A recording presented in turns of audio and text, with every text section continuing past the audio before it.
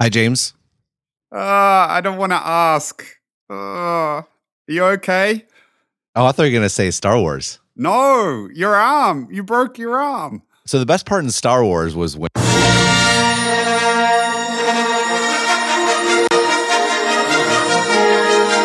Oh, my God. No. No. You broke your arm. I did break my arm, so that's why we missed last week. So apologies that there was no podcast last week. I broke my arm. I, for reasons unbeknownst to me, put on rollerblades for the first time in years, which was unbelievably stupid. And I biffed, and I came down on my hand, and I heard the bone break when I fell. So there was. At least it wasn't one of those horrible breaks where the bone sticks out of the skin or anything, was it? No, but it was displaced by like a good inch or so. I posted the picture on Twitter, which maybe wasn't very nice. Some people might have been a little upset about that. How are you doing? I'm fine. I have one arm, and which is problematic in general. I'm making a list of things that are surprisingly problematic that you wouldn't think about, like putting on deodorant. I have a whole list, but certainly top of the list is typing. Man. So I've been going on a tour of dictation software. How's that going? Google Docs voice dictation. It's by far the best. It's approximately 876 times better than Apple's dictation. Wow. As in not even remotely in the same ballpark. I haven't tried like Dragon Dictate or whatever, which is kind of the long standing gold standard, just because the Google version has been so good. I'm very happy with it. So it's hard. I mean, the hardest thing is more, I think I'm a little too wordy and verbose now because it's harder to be concise in some respects. Yeah. And so it's okay. I mean, but fortunately, Christmas is coming up. Merry Christmas, everyone. This will be our last podcast for the year.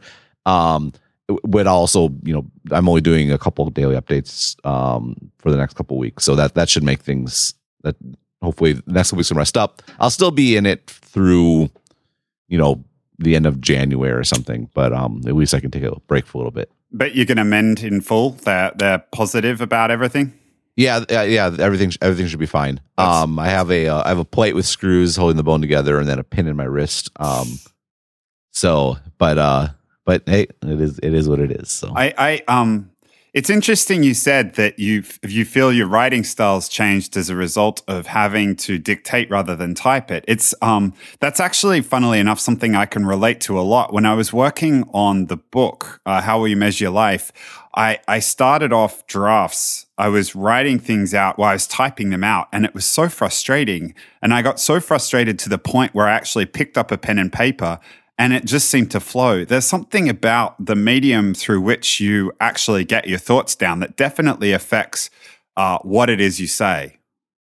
Yeah, for sure. And I mean, I think my writing style is a little different than most in that usually whatever I write, I have the whole thing framed out in my head first, and then more so it's almost as if the actual typing it is the second pass, because I have it like even down to like certain sentences already have kind of in my head.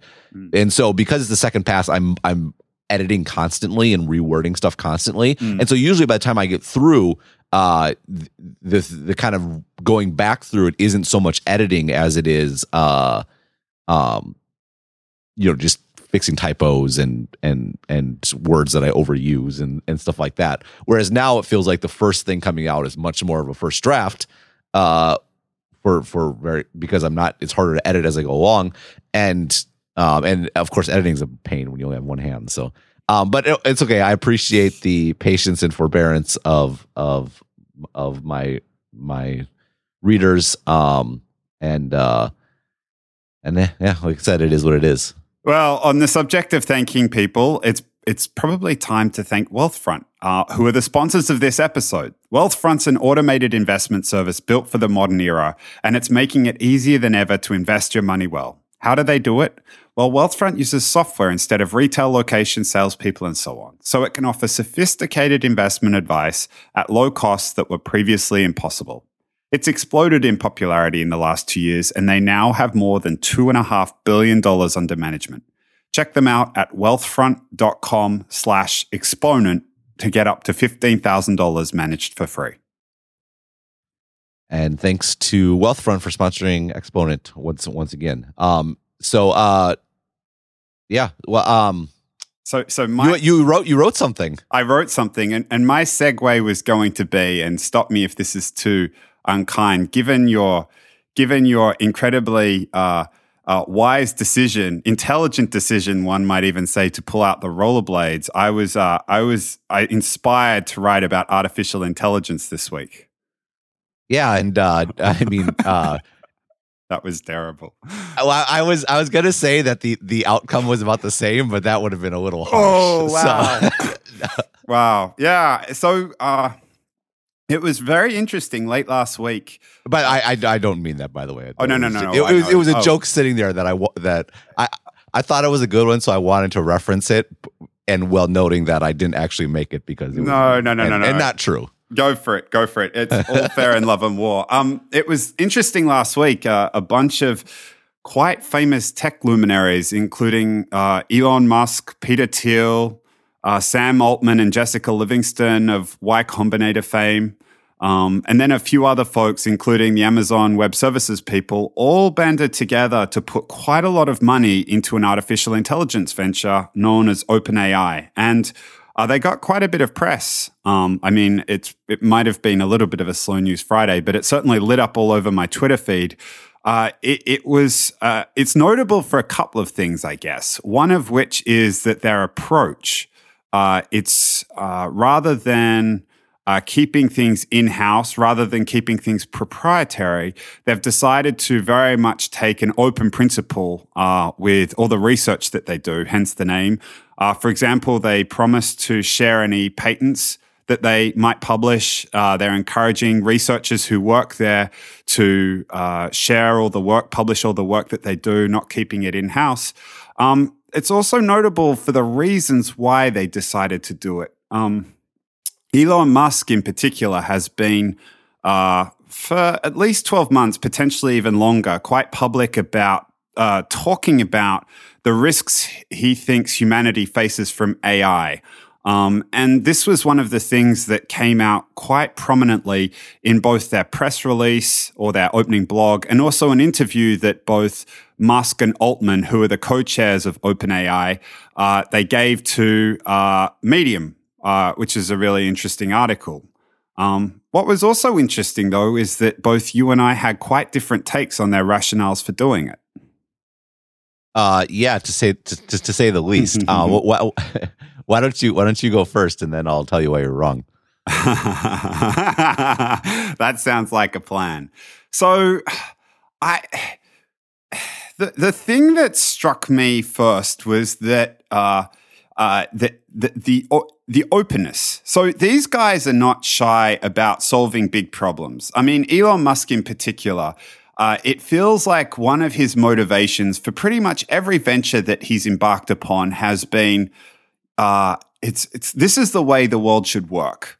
This is about something that humanity should be focused on, whether it's creating solar power, creating electric cars, figuring out how to colonize space, so on and so forth. He's always been about big picture humanity problems. Like, it's always felt like that's been a driving force. And yet, without exception, every one of these guys, and the reason that they're rich and famous is because they've created effectively for-profit enterprises. They've always focused on creating companies that have a profit motive involved. And yet what came through so heavily in both the blog and also the interview that Musk and Altman gave is that they were concerned that the profit motive might constrain the ability of researchers working within those four walls to what was the wording that they used? Since our research is free from financial obligations, we can better focus on a positive human impact. Now, for me, what became quite concerning, and the question that I asked is like, well, what's that saying about everything else that you're involved in? I mean, there are a lot of other big ventures that you guys are doing, and in typical Silicon Valley fashion, and I believe particularly Elon Musk, but all these guys, like they are motivated not just to make money, but to do good.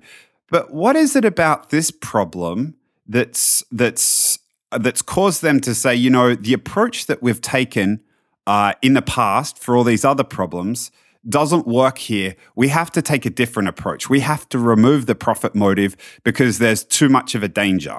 And it felt to me like that rather than, so ostensibly they say it's about AI. Ostensibly they say artificial intelligence is such a hairy problem and the possibility of it going wrong has such ramifications for humanity that we need to take the profit motive out of this in order to make sure that what is resultant is positive for everybody, and we're going to share it with everybody so everyone gets the benefits. But it really struck me that when you boiled down the problem, what they were complaining about wasn't AI so much as capitalism in general.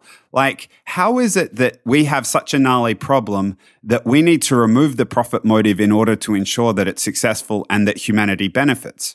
And I mean, it feels to me to be a little bit naive because, again, I would say that I'm not an expert in artificial intelligence, but those that are going to benefit the most from it are those who have the infrastructure to, like, the computing power to throw at it, and also the data. The data is immensely important in training AI, and like when you think about it, the companies that have, or the entities that have both the most computational power and the most data are these companies that implicitly that these guys are concerned about, the Googles, the Facebooks, the ones that have the profit motive. And I guess the point of my article was like, I wonder whether they're focusing on the wrong problem. I wonder whether what they're really complaining about is not AI, but rather the system that we're all operating in. And rather than the famous Thoreau quote, rather than focusing on a branch of the problem, they focus on the root, which is investing their incredible intelligence and all these resources towards helping to fix the system such that they feel confident that our system of resource allocation, i.e. capitalism, is able to handle these gnarly problems that we as a race face. You packed a lot into that. I did. Okay, well let's back up. Okay, we'll start with you. So, are you what specifically are you objecting to? Because at first, do you think that the problem is? Do you think they have a problem with capitalism?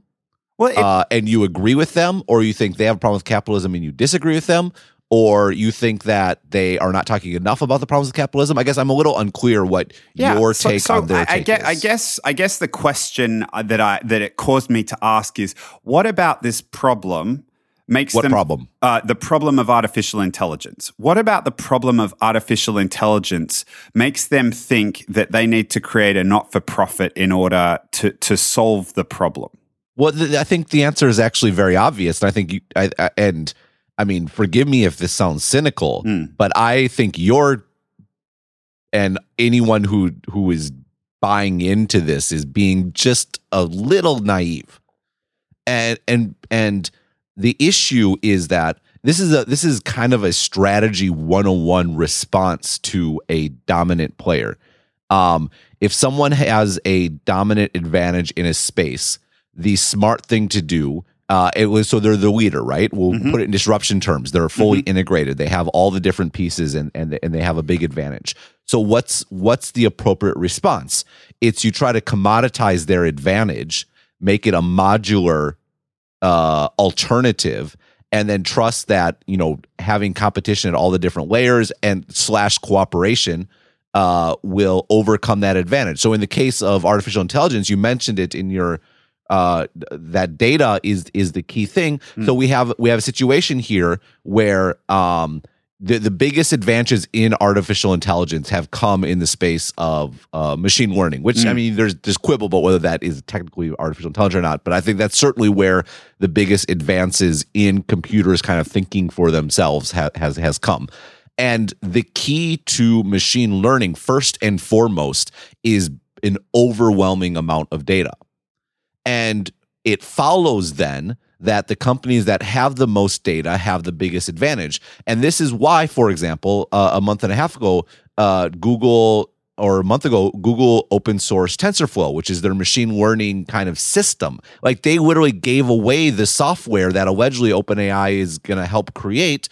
Why? Because the software is the least important of the kind of triumvirate that you need. The triumvirate being the software that processes it, the infrastructure on which the processing is done, and the most important thing is the data that is actually processed. And Google has such a dominant position in the first two that to give away the data, to give away the software is one, not really a loss, and two, they can reap the advantages of open sourcing, which is getting lots of people working on it, standardizing it, having students learn it, so they come up there and know how it's worked. And three, and I think this is a critical point, is the best and brightest in the world like working on open things, not closed things.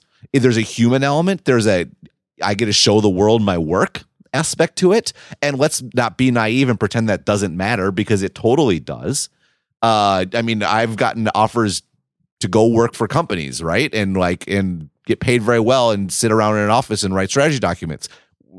Among the many reasons I don't want to do that is because I don't want it locked away and for only some executives to see, right? Like, there's no question there's an, dare I say, narcissistic angle to having your work out there for everyone to see, even if it's not the best way to maximize how much money you make. But then also there's the fact that the way that science progresses has always been kind of a grand project, a collaborative project. It's not a single person, despite the kind of mythic idea of a single person in a lab. It's actually much more collaborative. It's people working together, building, standing on each other's shoulders. And so Google gets the advantage of the broad scientific process, the incentive angles of having it be open, and it's all fine because they have what matters. So what do you do in response? What do you do in response to Google having what matters? Well, you kind of go all the way to the opposite extreme. So you start an open project that no one is going to quote unquote profit from. Well, now if you want to get, say, just throw it out there, Apple on board. Apple is supposedly doing a self-driving car project. They're going to get lots of data. Say you want to get the other automakers on board, right? The probably the single best means of collecting data for self-driving cars is all the cars on the road right now. Imagine if someone were able to corral all the various automakers in the world to share their data. That'd be pretty powerful. Guess what? No one's going to share it with Tesla if Tesla is using it for profit, right? People are only going to even be tempted to share and to cooperate if it's for something that's completely open, right? And then so Google, and then you comes to the best and brightest in the field. Google already has open source. Well, what can you do to even go beyond that, right? You can do that. Oh, this is giving back to the world. It's like adding a mission statement. And like, I'm not just doing science for science's sake. I'm actually making a difference. And that's a way to attract the best and brightest. And they say in the blog post, they kind of give it away. The third paragraph, we hope this is what matters most to the best in the field. Like because they want to get the best. I think to devolve this, or not to devolve, but to raise this, I should actually say, to some sort of philosophical argument about capitalism, is to avoid the Occam's razor explanation, which is this is strategy 101. They're doing exactly what they need to do to fight against a leader. If Google is, I think, by far in the lead, Facebook is second. But put those two on one side, how do you fight back? This is exactly how you do it. Yeah, I mean, the argument definitely the argument definitely carries some weight. And I had the benefit of getting to read what you had to write before publishing my own thing. There are a couple of points. I guess this warrants a deeper exploration of artificial intelligence. And I realize that neither of us are experts, and we may get onto shaky ground pretty quickly.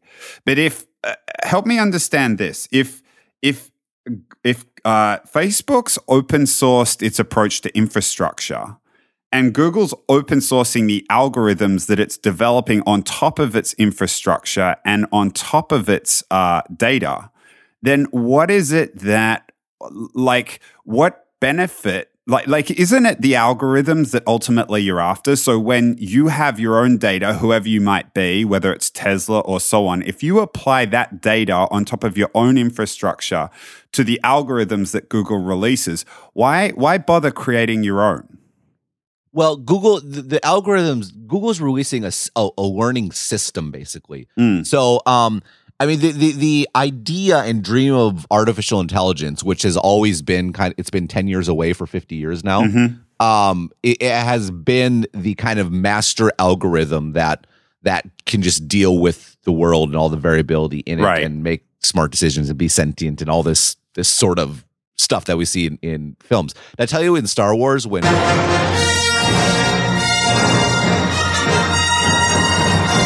Don't you dare. I haven't seen it. If you do that, I will fly back to Taipei, and there will be 2 broken arms.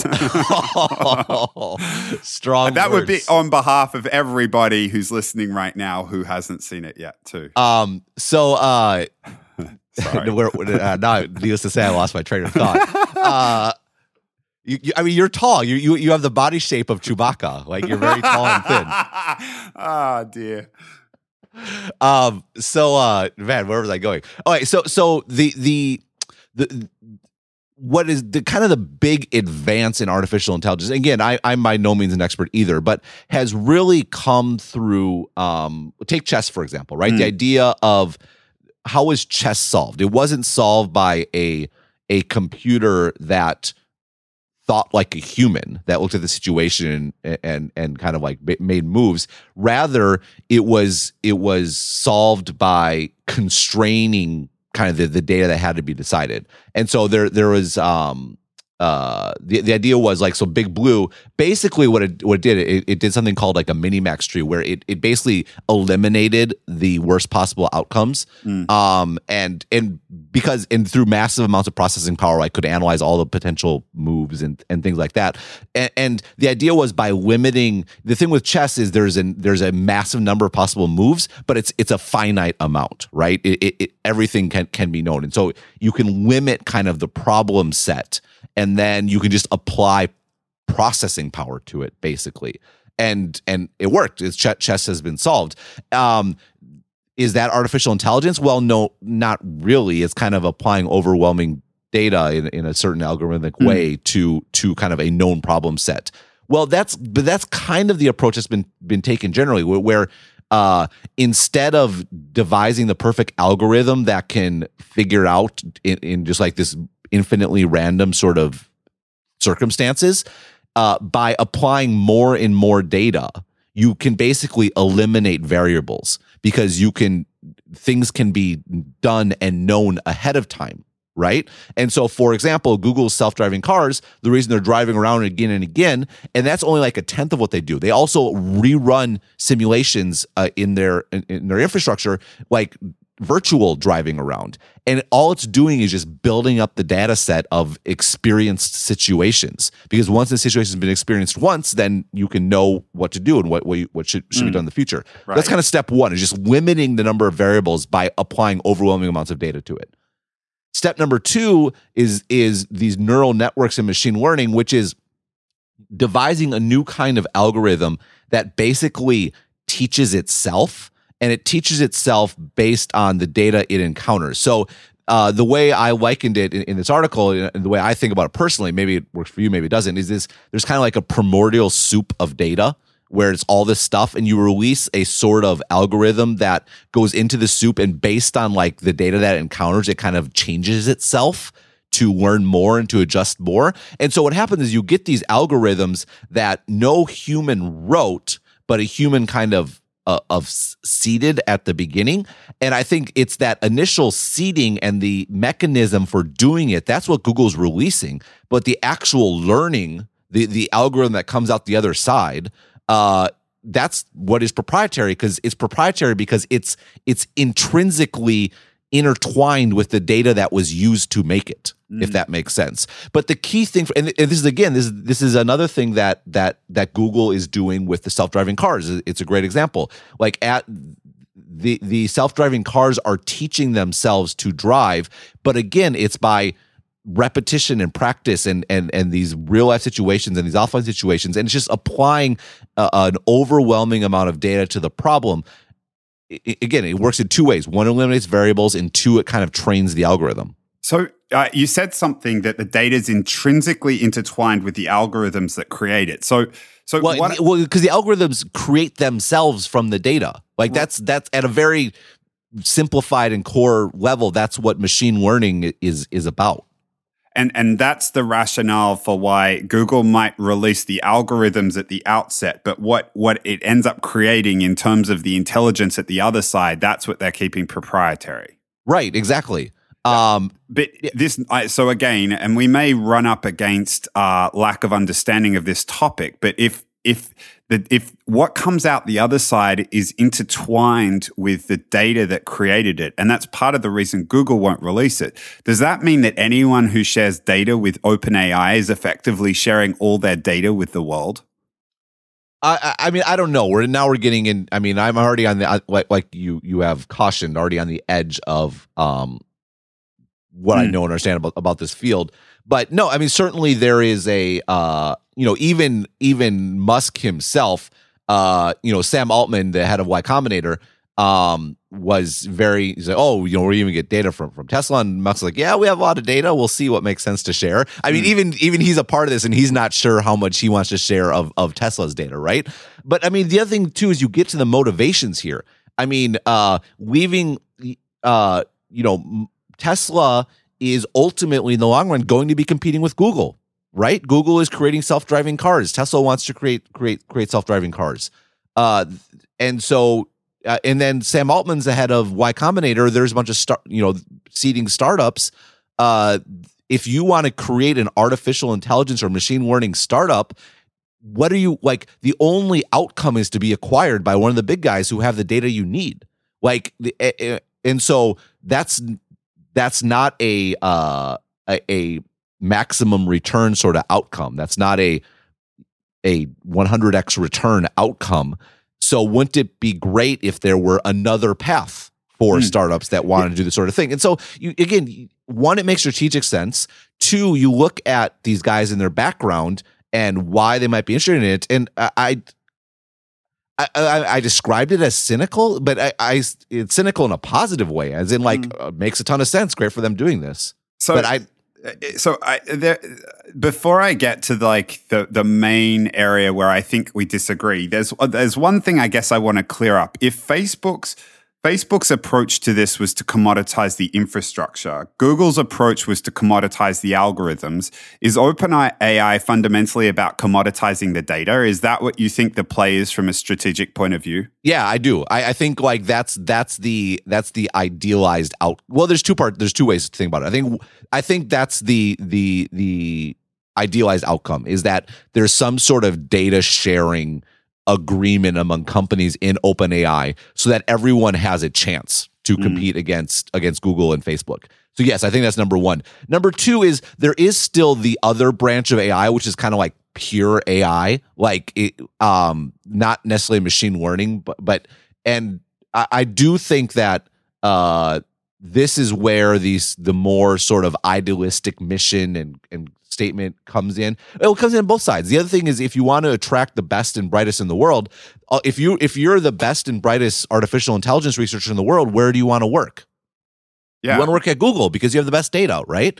And so how do you fight against that? Well, one, you figure out a way to get a lot of data, but then two, I'm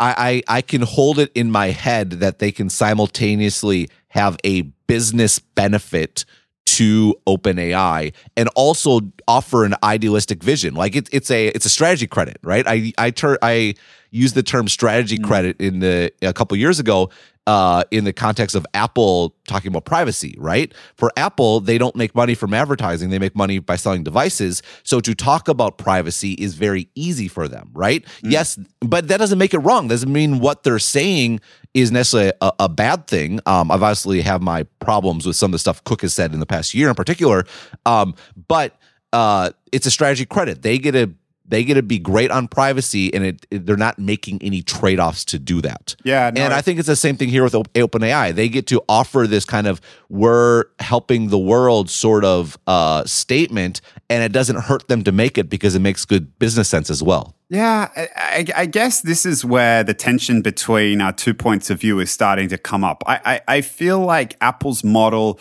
was established. Apple's model was established of like much more localizing things, not being cloud-based, not needing to read things, and then they became the big proponents of privacy. I guess where I might have a slightly different point of view to you on this, and it particularly relates to Elon Musk. Like, again, I certainly get the incentives point of view. Like from a business point of view, what you describe makes perfect sense, and I can't argue with it. What I guess it boils down to is a question of motivations for me. And maybe I'm being the opposite of being cynical, but it just strikes me that Elon Musk, in so much of what he's done, really, it really is motivated by this ideological, like, I want to make the world a better place. Like, and you look at the ventures he's been involved in and so on and so forth. And to go back 12 months ago and to read a tweet talking about, or read statements talking about how he thinks AI is as dangerous as nukes. Like, do I think that was planted 12 months ago to plant the seed of like creating an open source AI company a year later in order to neutralize Google and Facebook? It doesn't strike me as being consistent. So I think, whereas, and maybe this brings the tension between the two approaches we took. Whereas I think your approach was looking at it from the incentives point of view and saying, okay, Musk has this Musk has this car company. He wants self-driving cars. He's going to compete with Google. This makes sense. I actually saw it more from the point of view as like, actually, he is motivated by these elements of humanity, and I think he is trying to do the right thing. And maybe there's this benefit later on of commoditizing AI, so he can put it in the cars, he can create self-driving cars.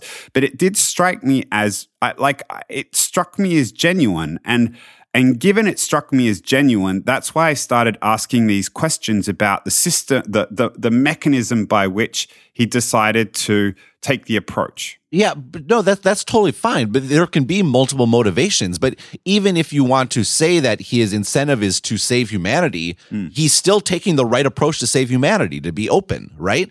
And the reason it's the right incentive is because that's the only way to get the data that you need to compete. I mean, the fact of the matter is, this goes to the point I made about the Y Combinator startups, for example. Anyone starting from zero today is at a massive disadvantage relative to Google and Facebook and these other guys. So how else are you going to do it other than trying to figure out a way to get the data sets that you need to compete? I don't get making this into a critique of capitalism, is what I'm trying to say. Because this, no matter what motivation you can think of, this is the only plausible strategy to do it. Right? Like, if you want to start a for-profit artificial intelligence company, good luck. Your best outcome is to get acquired by Google for like $300 million or something. Which, yes, that's a lot of money, but relatively speaking, isn't that much. And the other thing I would note is this isn't a new strategy for Musk. Like, Tesla has famously open sourced its patents. Why have they open sourced their patents? Because they want to change the world and because they're nice and friendly? Maybe. Or maybe it's because they want to get a an infrastructure built up around cars, a supply chain built up, and knowing that if you want to scale, if you want to get the sort of broad, the traditional auto industry is not just the automakers, it's the whole supply chain and all the suppliers and all that sort of stuff. And if you want to get that sort of scale going on, well, what's a good way to do it is to remove the sort of fear and limitation that patents provide, right? And was it a nice thing to do as well? It was, but it also made a lot of sense. And again, I'm not,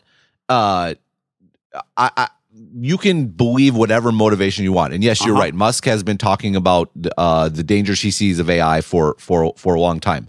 And that's fine. I have no problem with whatever motivation there is. My only point is that I think it's a step too far to take this as a critique of capitalism, which we can have that debate. But I don't think this is evidence of that when you consider the fact that it's the right strategy, one. And two, to your point, everyone involved in this they're not, it's not like they had a come to Jesus moment. I mean, everything else they do in their professional lives is very pro-capitalism. Well, I mean, I guess that's my point. Everything else that they do in their professional lives is pro-capitalism. So what are you going to believe? You're going to believe that suddenly they had a come to Jesus moment and they changed what they believe about the world? Or two? Yeah, well, actually, a little bit. Like if you're making a claim that if you're making the claim that this technology is as dangerous as nuclear weapons, and I mean, I for one believe this wasn't some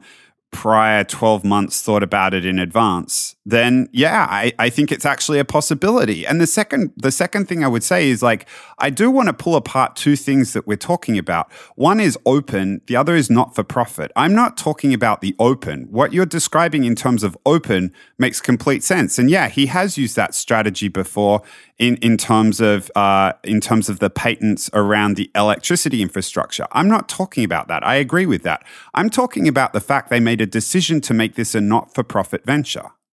Right, but if it's for profit, that's going to limit the chances of other for-profit companies participating. Why?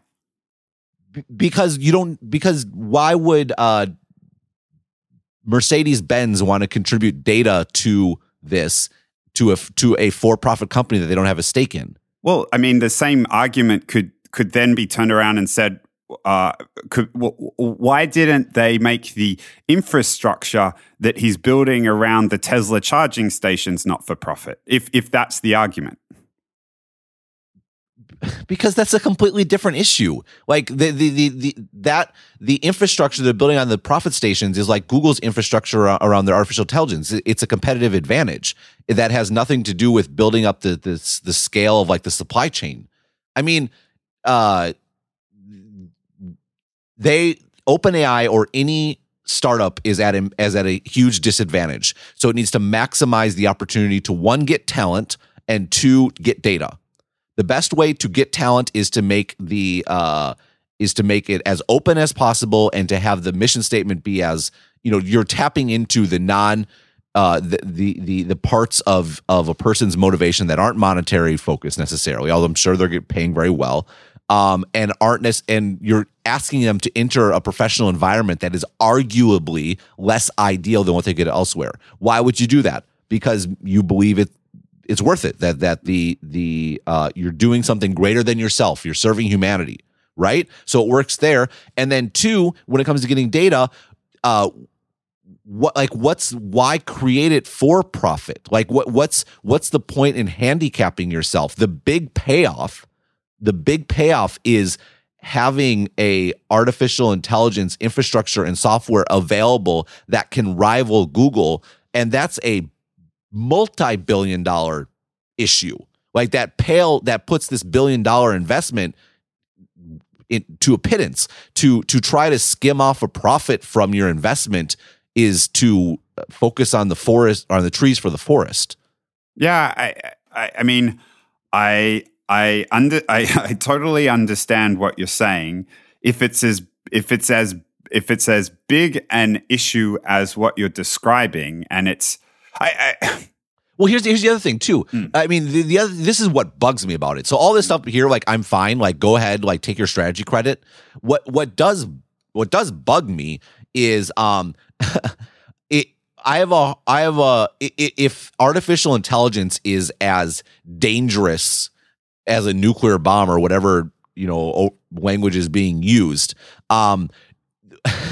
I don't see anyone arguing that the best way to deal with nuclear bombs is to let everyone have a nuclear bomb. I mean, this is like well, we should avoid this probably, but let's give everyone a gun. I mean, sort of outcome. I would like to see a little more evidence that giving everyone the capability of a quote unquote nuclear bomb like tech is the best outcome. And frankly,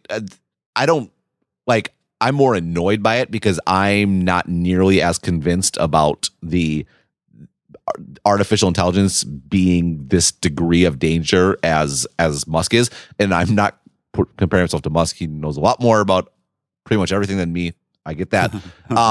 Rather, it's more of a question of two things. One, just in general, as a rule, I'm not sure I buy it. And two, like I said, like, actual artificial, like, sentient type artificial intelligence has been like 10 years away for 50 years. And I'm not convinced that we're ever going to even get there. But I might be wrong on that. Sorry. But no, it's fine. But I'm not. Again, I would like to see some more evidence that just giving it to everyone is the right answer. I mean, when it's interesting, simply by virtue of the massive amount of computational resources, and I'm assuming still massive amount of. Well, no, it's basically computational resources. Like, once the point that this thing becomes sentient, if it ever does, it doesn't need data. It's already sentient. It responds to whatever data. But I'm assuming that running a sentient machine is still going to require a huge volume of computational resources, or at least the most powerful ones will have the most computational resources. And then I begin to think of it less as like handing out guns to everybody and more as thinking about it like nuclear weapons, which, to be fair, I think you would say that proliferation of nuclear weapons, the fact that large rational actors had access to them, has actually resulted in an extended period of world peace rather than the gun analogy, in which, like, lots of guns in society results in lots of people dying. So again, but it's only the large rational actors. Like, the big worry, the big fear is the small irrational actors getting access to them. But absolutely. But assuming that there is some correlation between the extent of how powerful that AI is and the fundamental infrastructure that it's running on, assuming there's some kind of relationship, it would tend to favor large rational actors. And also to the point around the motivation of this being quite pure, I do think that assuming these guys are the ones to crack it, having an open institute in which the people who are working on it are focused on safety as I feel like the order of principles is very important with these things. And the one thing I will say is that having an organization where profit isn't the primary motive, but rather these people who, again, I think their motivations are pure, and I take them at face value when they say it's going to be safety is like our number one concern. Like, thinking, like, developing something like this and having that principle at the top of the list, I actually think is a great thing. Well, sure, but I guess there's one particular phrase you said that I would kind of pick on, and that is you talk about pure principles. I mean, yeah. I don't think the principles that I described, and again, this is why I hesitate to say that I'm having a cynical attitude, because I don't think it's cynical, because I think it's a perfectly valid motivation. Like, I mean, wanting to compete with Google and Facebook, I think competition is a good thing. I mean, maybe this is where I get I'm a cold-hearted capitalist or whatever, but that's a perfectly fine motivation. Like, I don't think it's a bad thing. If anything that irks me about this, it's the not wanting to own up to that being the motivation, and because what's wrong with it? What's wrong with that being a motivation? I mean, then again, you look at people going nuts about Mark Zuckerberg giving money away, and maybe maybe I can understand the point. Well, But. I mean, it does. I mean, yeah, it's an interesting point because if that is indeed the motivation, that they're flatly lying, and this is where I guess. Well, no, I don't think they're lying. I think it's possible to have multiple motivations. Like, But, and I that's mean, they're at totally least fine. being. Sorry, I didn't mean to interrupt. Sorry. No, go ahead. I don't think they're lying, but again, like maybe principles is the wrong way of describing it. Priorities is a better way of describing it, and priorities are only valuable when you can rank order them, and at least in terms of the way they're presenting it, it's maybe they're not lying, but they're misleading in terms of like the way they're describing this to the world. Is, to my mind, I think that the number one priority for them is what they have articulated. And that's what my argument fell out of. I think they are focused on safety. There is this broader concern around the impact this might have on humanity, and that's why they've chosen to do it. I guess what you're saying, and I don't want to put words into your mouth, is that really this is a secondary priority, but it's just one that they've chosen to focus on for expedience in order to recruit the best people and to be able to paint themselves as as doing the right thing when truly they don't have capitalistic motivations. And what I'm saying is, no, you missed it. What I'm saying is, it doesn't matter what their priority is. This is the only rational way to approach artificial intelligence in a world in which Google and Facebook have such a head start. That's what I'm saying. And so I'm saying it doesn't matter what it doesn't matter what their motivation is. This is the only rational outcome. And so by extension, I wouldn't read too much into them having organized it this way. Like, and I guess that's my beef with your article. Is you're like, well, they organized it this way. What does this say about capitalism? What does this say about the best way to do something? I'm saying it doesn't say anything because it's the only rational thing to do. It's like, I was very hungry, so I ate something. What does that say about his feeling about food? So it says I was hungry. What else is he going to do? Let me present an alternative view, though. What about they do a profit sharing with all the organizations by volume of data that they put in? Like, it provides because it provides right now. There's if you're an organization on the outside, the marginal benefit, like, this is a bit of a prisoner's dilemma. The way they've actually structured it creates a prisoner's dilemma.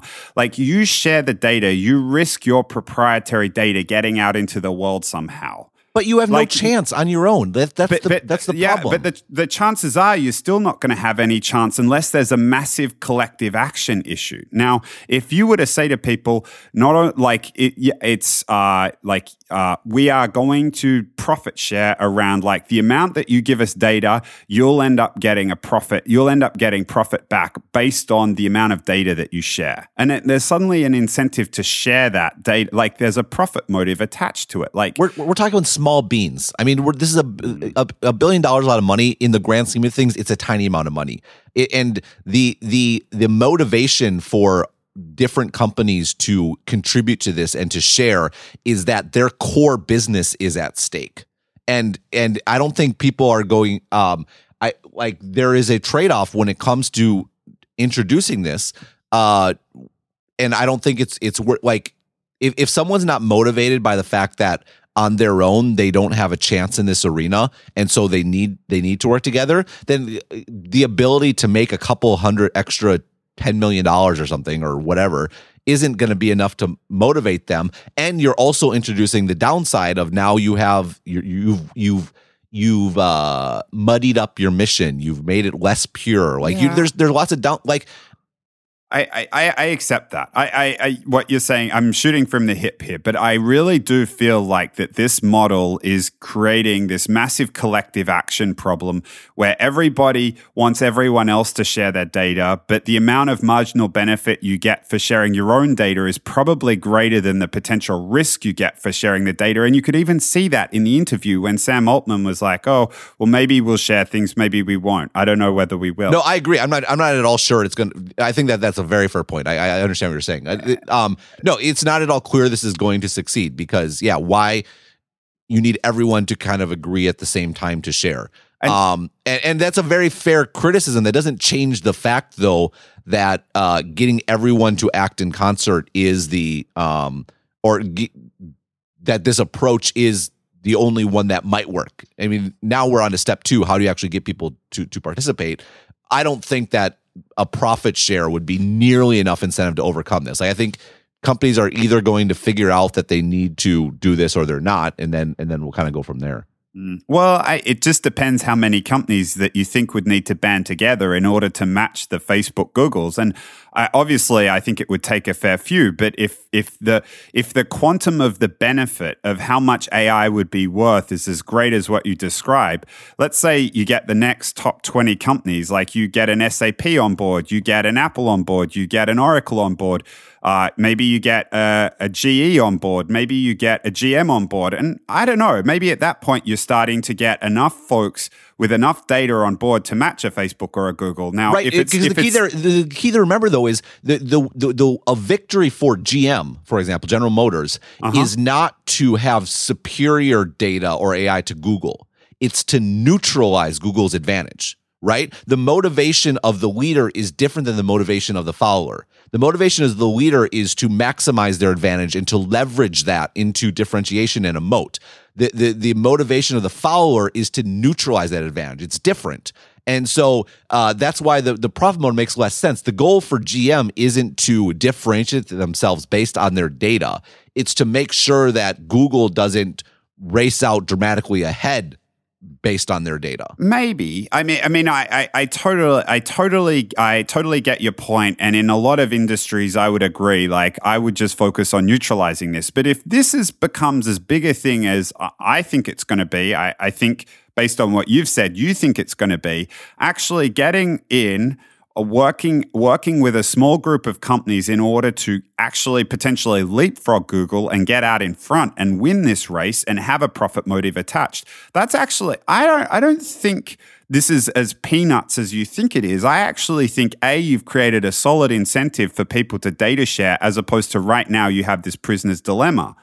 Well, I'd like a unicorn too, but I mean, we like what is realistic given the current state of the industry? I mean, it's a reasonable question. I wanna acknowledge what you're saying, and I think it's completely rational and reasonable. I guess my reaction to what I saw was different, but that's not to say that I don't. It's not to say that I disagree with what you're saying. I guess that my reaction was a slightly different take. And we didn't even get your reaction, which is you were kind of, I guess, you were raising questions about like kind of capitalism in general. Stop saying it with that tone of voice, Ben. Like there was no tone of voice. I was trying to be clear.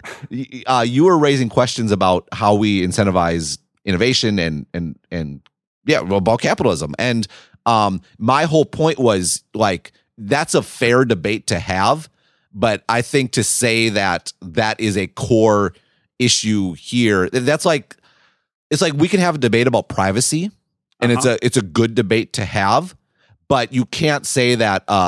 But I just think it's going a step too far to say that Apple is embracing privacy because it's a moral. Yeah. No. I agree. I mean, it just, again, I think it comes down to a question of whether you take what they say at face value or not. And I think you're raising some perfectly, I was about to say perfectly reasonable, but that's almost like. That's almost being derogatory. In fact, I think you're raising excellent rationales for why, alternative rationales that were unstated as to why they might do it. And I think what I did was I took them at face value, whether that was naive or not, and then started using them, using me taking them at face value, then caused me to ask a series of questions about the system. It's like, oh, you trust the system for all these other problems. Why don't you trust the system for this problem? Is it because the problem is bigger? Well, there is a bigger issue here, actually. And I think this is the question that's worth asking, not just in the context of AI, but in the context of all this sort of stuff. A core part of the sort of winner-take-all characteristics of the internet and kind of the aggregation theory and all the stuff I've talked about is these companies get in virtuous cycles where the bigger they get, the more advantage they get. The more customers they have on board, the more the suppliers, the more they modularize and commoditize suppliers, because suppliers have no choice but to go anywhere else, right? If you sell stuff, you have to deal with Amazon. If you're a hotel, you have to deal with Booking.com, for example. If you're a newspaper, you have to make your stuff available to Google. That's probably one of the best examples, right? There's the examples of newspapers demanding that their stuff be taken off Google News, and Google's like, fine. And then like 2 weeks later, like, oh my God, bring us back, right? Because Google has aggregated the users to the extent that the other ones can't go anywhere else. And so that if you want to, the implication of that is there's these big sort of winner-take-all markets that aren't necessarily about traditional network effects. The traditional network effect is a traditional network effect is like Facebook, where the more people that are on Facebook, the more valuable Facebook is to everyone on it, right? That's all about the users. The more consumers there are, the better it is for all the consumers. This is a two-sided network effect that's different in that the more users there are, the more suppliers you get, the better the product. So Uber, for example, the more riders you have, the more drivers you get. The more drivers you get, the better the product is, the more users you have. And this is the key thing people have always gotten wrong about Uber. It's not about drivers, even though that's the scarce commodity, because it's about what gets the drivers on the platform. That's having more and more users. And the reason Uber wins is because it wins on the consumer side. And so the key is and that does have, it's certainly a question worth raising about how we want our economy to shape in the future, because unchecked, you're going to get more and more dominant players in all these different verticals, because that's how all the incentives and the structure of the internet works with the zero distribution costs. So you can serve all customers, and zero transaction costs. You can serve all customers. Like, all companies used to be naturally limited in how big they could get. That's not the case anymore. Right.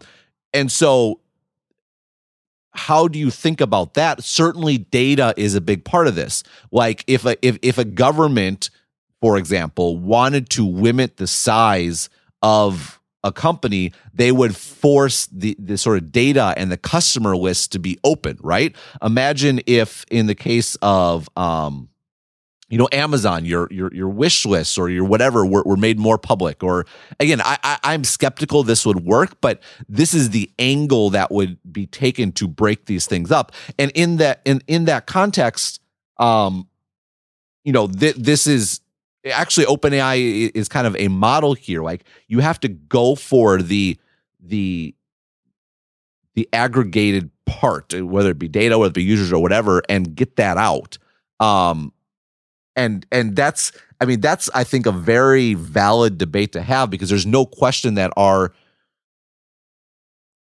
the way our economy is structured and under the capitalism incentive, you have this issue of people self-selecting into monopolies, right? And so it's not really a monopoly. It's not really can be served by traditional antitrust, because people are there by choice, right? Like, how can Google be a monopoly if anyone can switch to Bing at any time?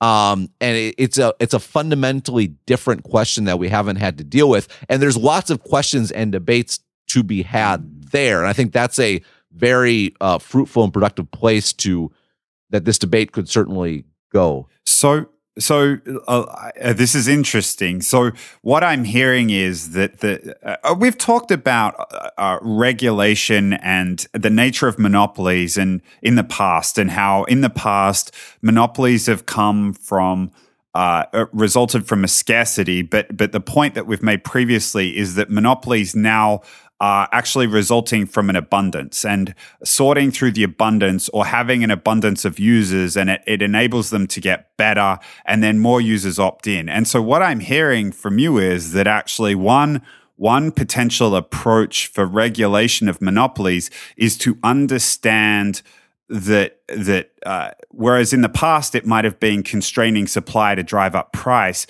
now monopolies are winning on the basis of something else, and be it data, for example, with Google.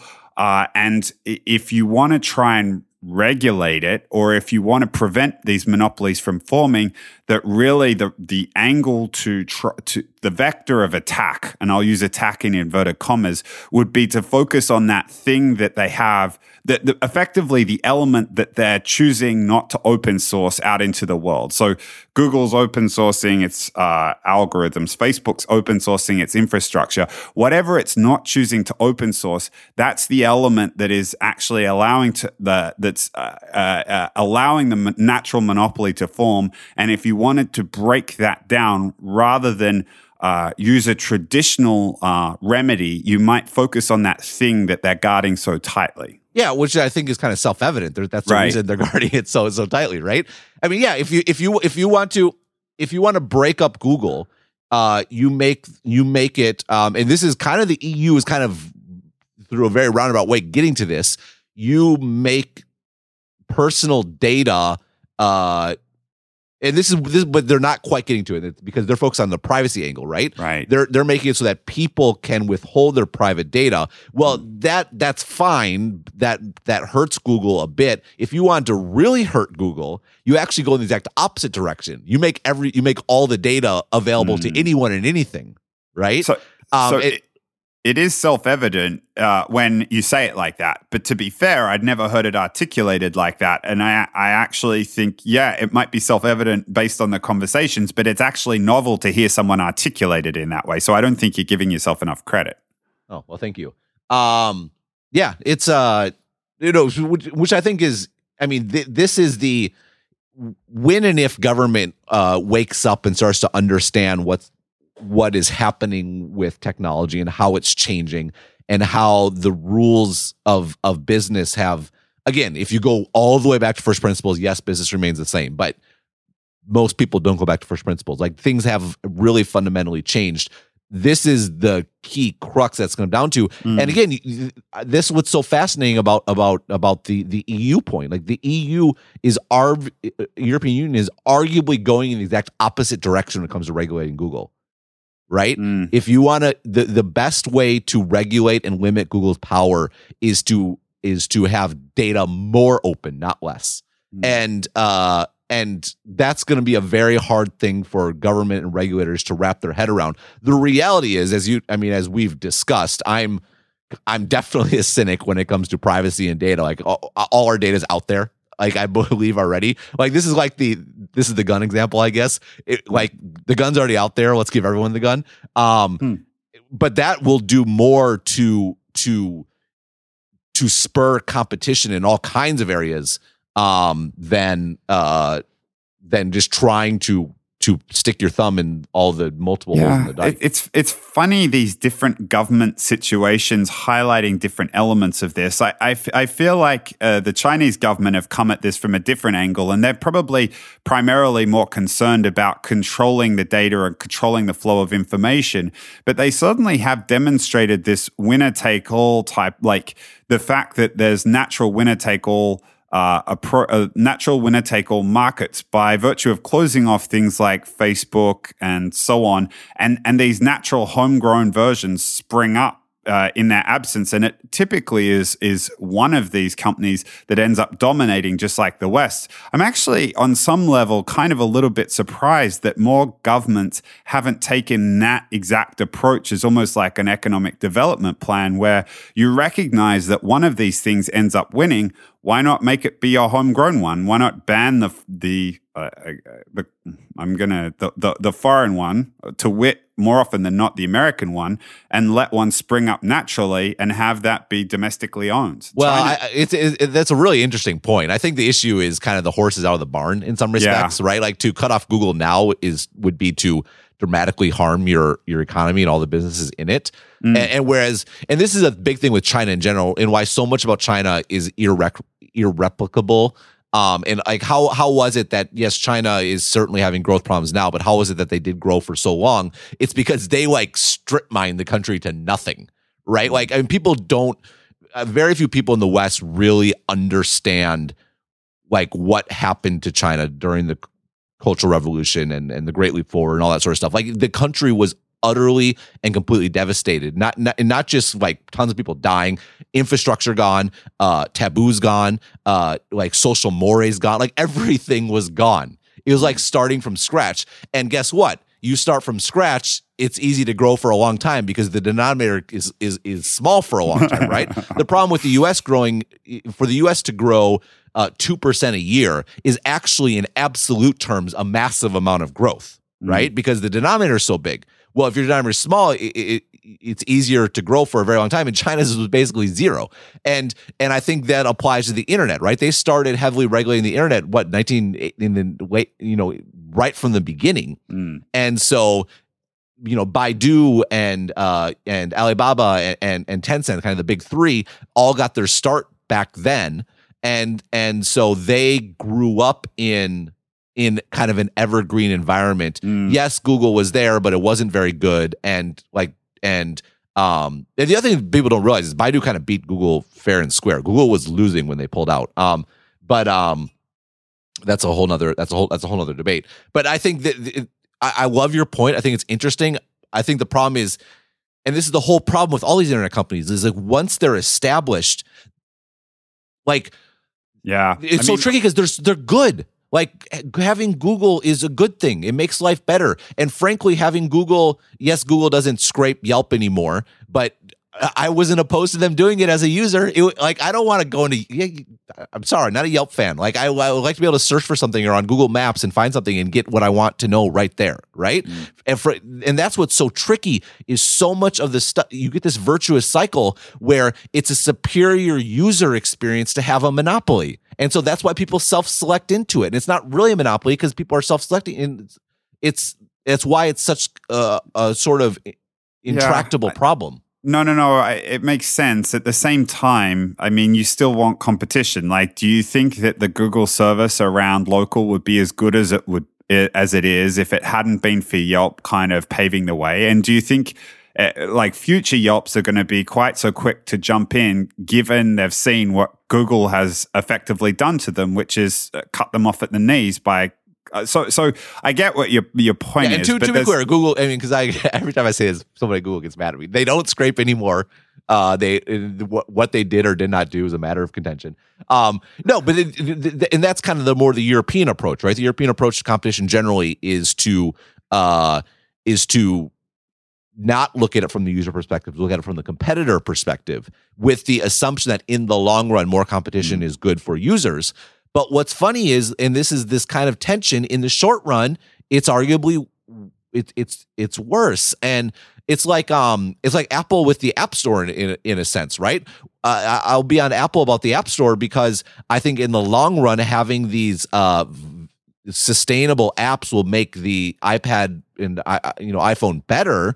But in the short run, having cheap apps is great. It makes the platform better, right? So there's this tension between the short term and the long term that I think that's a small scale example. When you get to things like Google and Amazon and entire sectors of the economy, it's a much more, and it applies to these countries. Yeah, sure, they block out Google. Well, you're killing yourself for the next 10 years. Is that worth the long run payoff? Yeah, I mean, I think it's too late for Google. But for example, Uber and all the fights that are happening around Uber, like I'm actually surprised that more governments haven't made an arbitrary decision to block it and encourage it. Like, okay, all you guys need to do is copy what they've done over there, like make for homegrown services. But I feel like it's a whole nother discussion. There's actually one other point that you raised maybe a minute or two back that I also think is it may end up being a whole nother discussion, one that we have another time. But your talk about growth and the way we measure growth, and that's fundamentally GDP. And one of the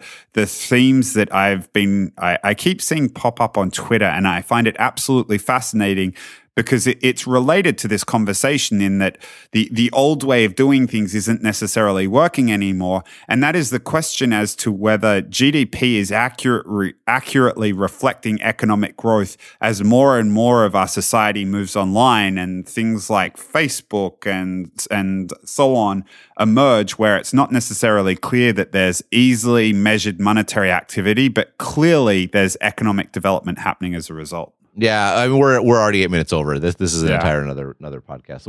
I think we've that's an entirely different podcast. Okay, I wondered whether it might be. Maybe that was me tabling it for future conversation. Yeah, no, fair enough. No, I think it's interesting. I think there are certainly aspects. I think one connection that we didn't make is we talked about drones like a year ago, and you could have a similar debate about artificial intelligence, particularly if you think it is dangerous.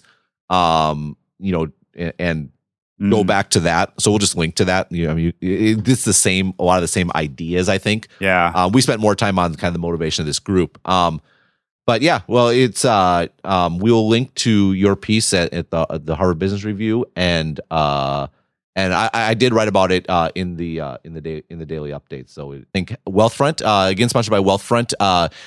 Wealthfront automates habits and strategies that investors should be using on a regular basis, but normally aren't.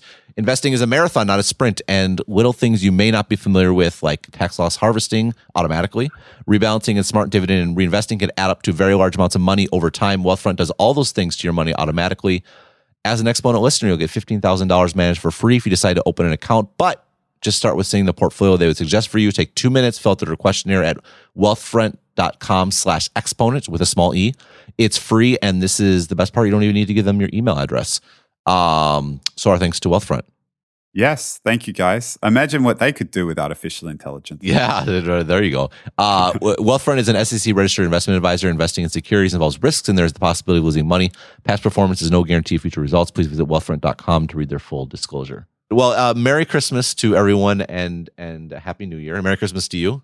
Yeah, you too, Ben. And thank you, everybody, for listening. I hope you have a fantastic and festive holiday season filled with family and friends. Yes, and we will be back the first week of January, which I believe would be we'll see exactly which date, whether it's the January 3rd or January or no, we're looking at. We'll see. We'll I think January 5th would be the day. Very good. And I hope you January 8th. I can't read. January 8th. And I was about to say, I hope you've continued to mend. Well, thank you. I appreciate it. Sounds good. I'll talk to you in a little bit. Sounds good, mate. Take it easy. Yeah, bye-bye. Bye.